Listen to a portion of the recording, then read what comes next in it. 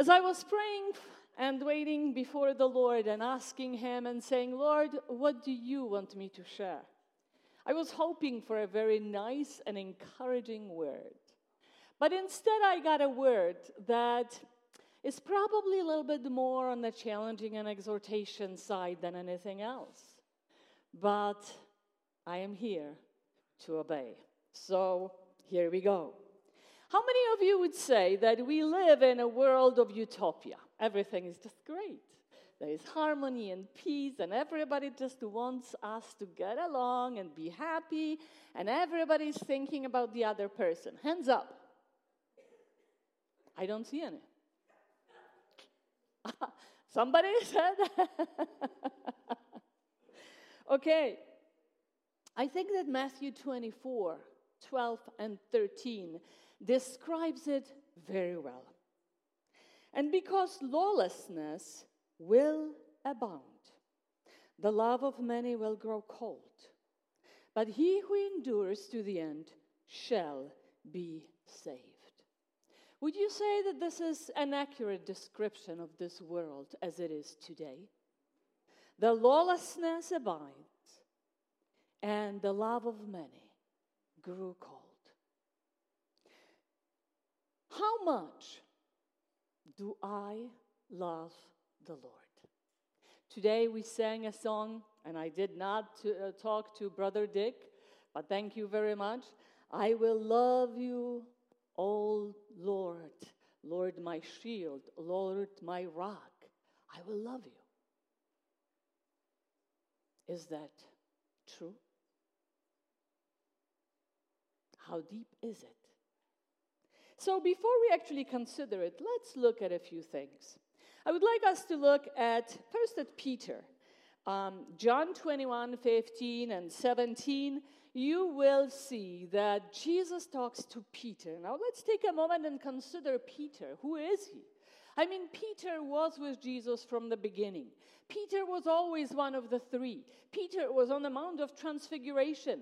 Peter was the one who said, Lord, I don't care if everybody leaves you, I will never leave you. Peter was always there. Peter knew the Lord. And yet, after resurrection, Jesus said to Simon Peter, Simon, son of Jonah, do you love me more than these? Now, did Jesus need to hear the answer? Did Jesus not know Peter's heart? Why did he ask that question? Peter answered, yes, Lord, you know that I love you. Feed my lambs. He said to him again a second time, Simon, son of Jonah, do you love me? Yes, Lord, you know that I love you. He said to him, tend my sheep. He said to him the third time, Simon, son of Jonah, do you love me? Peter was grieved because he said to him the third time, do you love me? And he said to him, Lord, you know all things. You know that I love you. Jesus said to him, feed my sheep. Jesus knew Peter's heart better than Peter knew his heart. And yet he asked him 3 times. There are many different opinions as to why, but I cannot help but think that it is related to the fact that Jesus lied 3 times and denied, that Peter lied 3 times and denied Jesus. 3 times he said, I don't know him. But then he went away and wept bitterly. And yet here, Jesus is asking him 3 times, do you love me? Jesus knew Peter's heart. But I think Peter needed that time. He needed to stop, think, and assess. And he needed to check his heart and to really think about it. Do I love him? I think it was for his sake more than Jesus, because Jesus knew him. See, please notice that Peter's failure was not the reflection of his own heart, but rather his humanity. The fact that he yielded to temptation, that he was afraid. But he had a contrite heart and a repentant heart, and he wept bitterly because his heart was in the right place. Now, before we go any further, I would like us to consider, what does it really mean to love someone? In our culture, I think that we use this word way too often. We say, I love chocolate. I love ice cream. I love coffee. Wow, what exactly does it mean to love? We have romantic love, but I really think that parents' love is probably the best reflection of love. We have a very new parent here, and let me ask him a couple of questions. Andrew, when you have a very hard day and you have a lot of things on your plate and it is very stressful and you are just about to go home and you really are tired, but you came home and your newly born son is crying, are you going to go sit down and say, no, little one, you need to wait because I am tired, I need to rest first? No.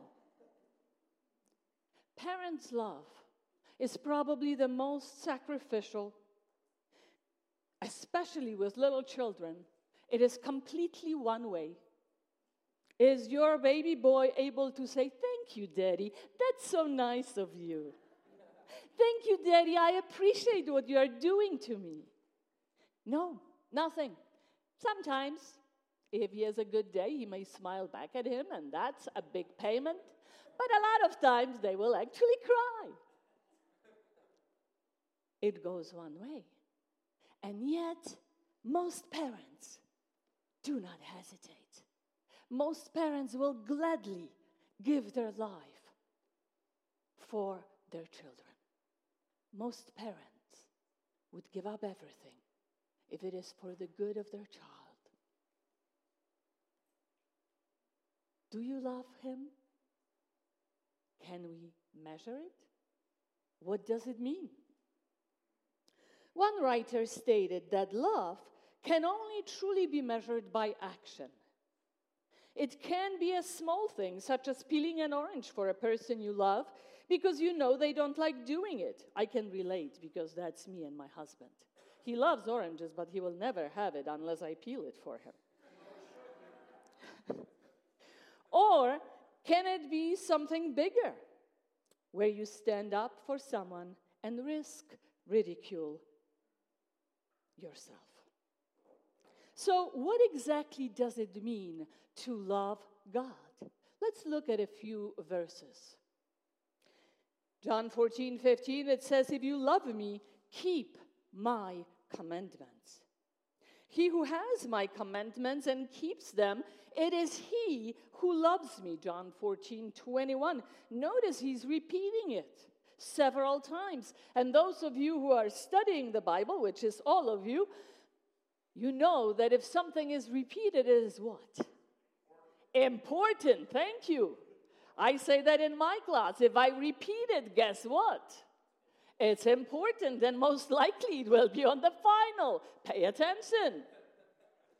John 14:23. If anyone loves me, he will keep my word, and my Father will love him, and we will come to him and make our home with him. And then finally, 24, it says, he who does not love me does not keep my words. So what does it mean to keep his commandments? Are we expected to be perfect? And does it mean that if we fail at something, if we do something wrong, that's it, we don't love him? Let's take a look at David. David committed adultery at a time where he was supposed to be with his army. Instead, he stayed in Jerusalem, and he basically, we don't know for sure how Bathsheba reacted, but we know that at that time they didn't have a choice. If the king called a woman, then she had to obey. So he basically raped her, and then he had her husband killed. Great guy, isn't he? Okay, and then let's see, Acts 13:22, it says, God called him a man after my own heart who will do all my will. Wait a minute, God, don't you remember that incident? Don't you remember that situation? A man after your own heart who will do all your will? Okay. God was not condoning or ignoring sin. Actually, 2 Samuel 12:9 describes it. And it actually says, when he sent the prophet to David, he said, why did you despise the word of the Lord by doing what is evil in his eyes? But see, David had a contrite and repentant heart. David said, have mercy on me, O God, according to your unfailing love. According to your great compassion, blot out my transgressions. Wash away all my iniquity and cleanse me from my sin. David cried out, O Lord, create in me a clean heart and renew a steadfast spirit within me. Do not cast me from your presence or take your Holy Spirit from me. Just like Peter, David's failure was not the reflection of his heart, but rather a reflection of his humanity. David loved God. He desired him with all of his heart. He sought him desperately. When he sinned, his heart was broken. And it says that God does not despise a broken and a contrite heart.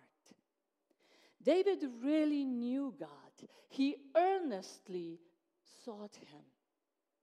And he desired him. And the more you know the Lord, the more you will fall in love with him. And if you read Psalms, you will see that David truly knew the Lord. See, keeping commandments is not about keeping the rules, but it is about our desire to please him. It is about our desire to obey him. It is about our desire to do his will because he loves us and we love him. Let me demonstrate this for a while. Can we measure love? Let's be real. I love being real. We have some really loving people here. They love each other, and there are some cute couples and marriages. There's one sitting right here. Kaylee, if Paul tells you, I love you, dear, but then he never has time for you. And, he has some free time, but he decided to go out with Erin. Okay, the first time you are going to ignore it. But if it happens the second time and you call him and tell him, Paul, I'm so excited. I just have an hour, I'm working and studying, but I have a free evening. Can we get together? And Paul says, Kaylee, I love you. But I already made plans with Rob. Okay, yeah, he ditched you, Aaron. So how are you going to feel? Sad. If that continues going on, are you going to believe that he loves you? No.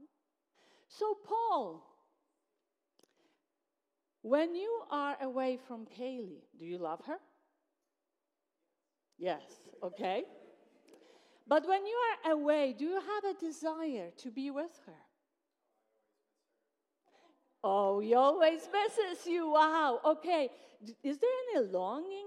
When you guys are separate, you think about her. Do you long to be with her? Is there ever a time that you are dreaming, okay, I wish I wouldn't have to leave? That's why he proposed, and he is waiting for the big day. Are you? Absolutely. But if Paul would not have time for Kaylee, he could say 1,000 times, I love you. But that wouldn't mean much, would it? Now, Mark, if I tell you, see, we Christians, we often say it very lightly without thinking, oh, I love you. Oh, Mark, I love you. Okay, you know. But then I go behind your back and I slander you and I complain about you and I talk badly about you and I actually believe some of the things that I heard and I made assumptions. But hey, Mark, I love you. And then I go and I will say, did you know what he does? Do you know what he is like? Am I loving you? Not well. Thank you. Do you love him? If you do, how is that reflected in your time that you spend with him? If you love him, do you long for him? How much of free time are you giving him? See, love has to be supported by action. Because if it's not, it's very empty. And it is very, very void. So yes, I agree with the author. I believe that love can be measured, and it is reflected by the choices you make every single day. Do you want to spend time with him? Is there a longing in your heart? Of course you have to go to work. Of course you have to go to classes. Of course you have to study. And we all have things to do. But when you wake up in the morning, is there a longing in your heart that you desire, you're thinking about him, you're thanking him, you want to know him better, you want to spend time with him more because you love him? See, the more time you spend with him, would you, Paul, agree that you know Kaylee better the more time you spend with her? And the more time you spend with each other, I sure hope your love is growing deeper. Because the more we know each other, does that mean we are perfect? No. No husband or wife are perfect. I love my husband dearly, but is he perfect? Close. Well, we'll leave it for a later date. But we love each other. And when we come to God, he's looking at our heart. And yes, he knew what David did. But you know what? He washed his sins. So there where his heart was whiter than snow. That's what's written. And so yes, in spite of the things that David did, he was still after God's own heart, who will do all his will. See, with God, it's all or nothing. So sometimes we think, oh, yes, I love you, Lord. Okay, good. Thank you for this day. Blessed. Amen. Is this what love is? See, let's take a look at the verses that actually talk about what God wants. He's not interested in your 10%. He's not interested in half of your heart. He does not want to share it with anything or anybody else. So let's take a look. You shall love the Lord your God with all your heart, with all your soul, and with all your strength. And now, Israel, what does the Lord your God ask of you? But to fear the Lord your God, to walk in obedience to him, to love him, to serve the Lord your God with all your heart and with all your soul. Do you know that the phrase with all your heart is repeated 24 times? Do you think that is important? If it's repeated that many times? Now, if Paul would say to Kaylee, I love you, but then he's going with this girl and that, oh, we are just friends. But he spends more time with the other girls, I think Kaylee would have something to say about it. I would have something to say about it if my husband did it and we've been married for quite a few years. As a matter of fact, soon to be 35. Amen. And we still love each other. But I would have something to say about it if he never had time for me. And the Lord is the same. He wants all of your heart. He doesn't want half of your heart. He wants everything. Caleb followed the Lord wholeheartedly, and that's why he inherited the land. It also says in Kings, Lord, the God of Israel, there is no God like you in heaven above or on earth below. You who keep your covenant of love with your servants, who continue what? Wholeheartedly in your ways. Who continue what? Wholeheartedly. That's very weak. Who continue what? That's more like it. Wholeheartedly in your ways. See, David longed for God. He desired God, but he also knew God. If you read Psalms, David's Psalms, you will see how often he's saying, unfailing love. He's my rock. His mercy is never ending. How great he is. I will praise him because he longed for him. He spent time with him. He spent time in his presence, and he experienced the forgiveness of God. What about you and I? Do you long for God?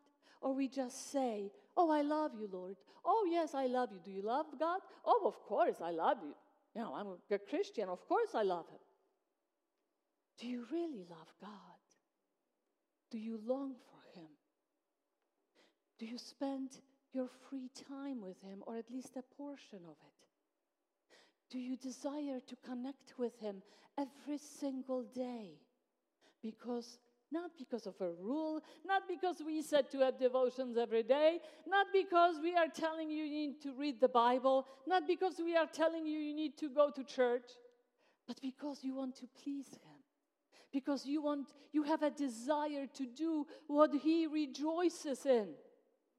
You have a desire to put a smile on his face. You have a desire to do exactly what he is asking you to do.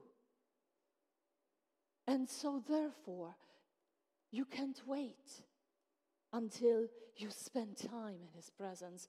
Just like Paul can't wait until he finally is together with Kaylee. Do you love him? And if so, do you love him wholeheartedly?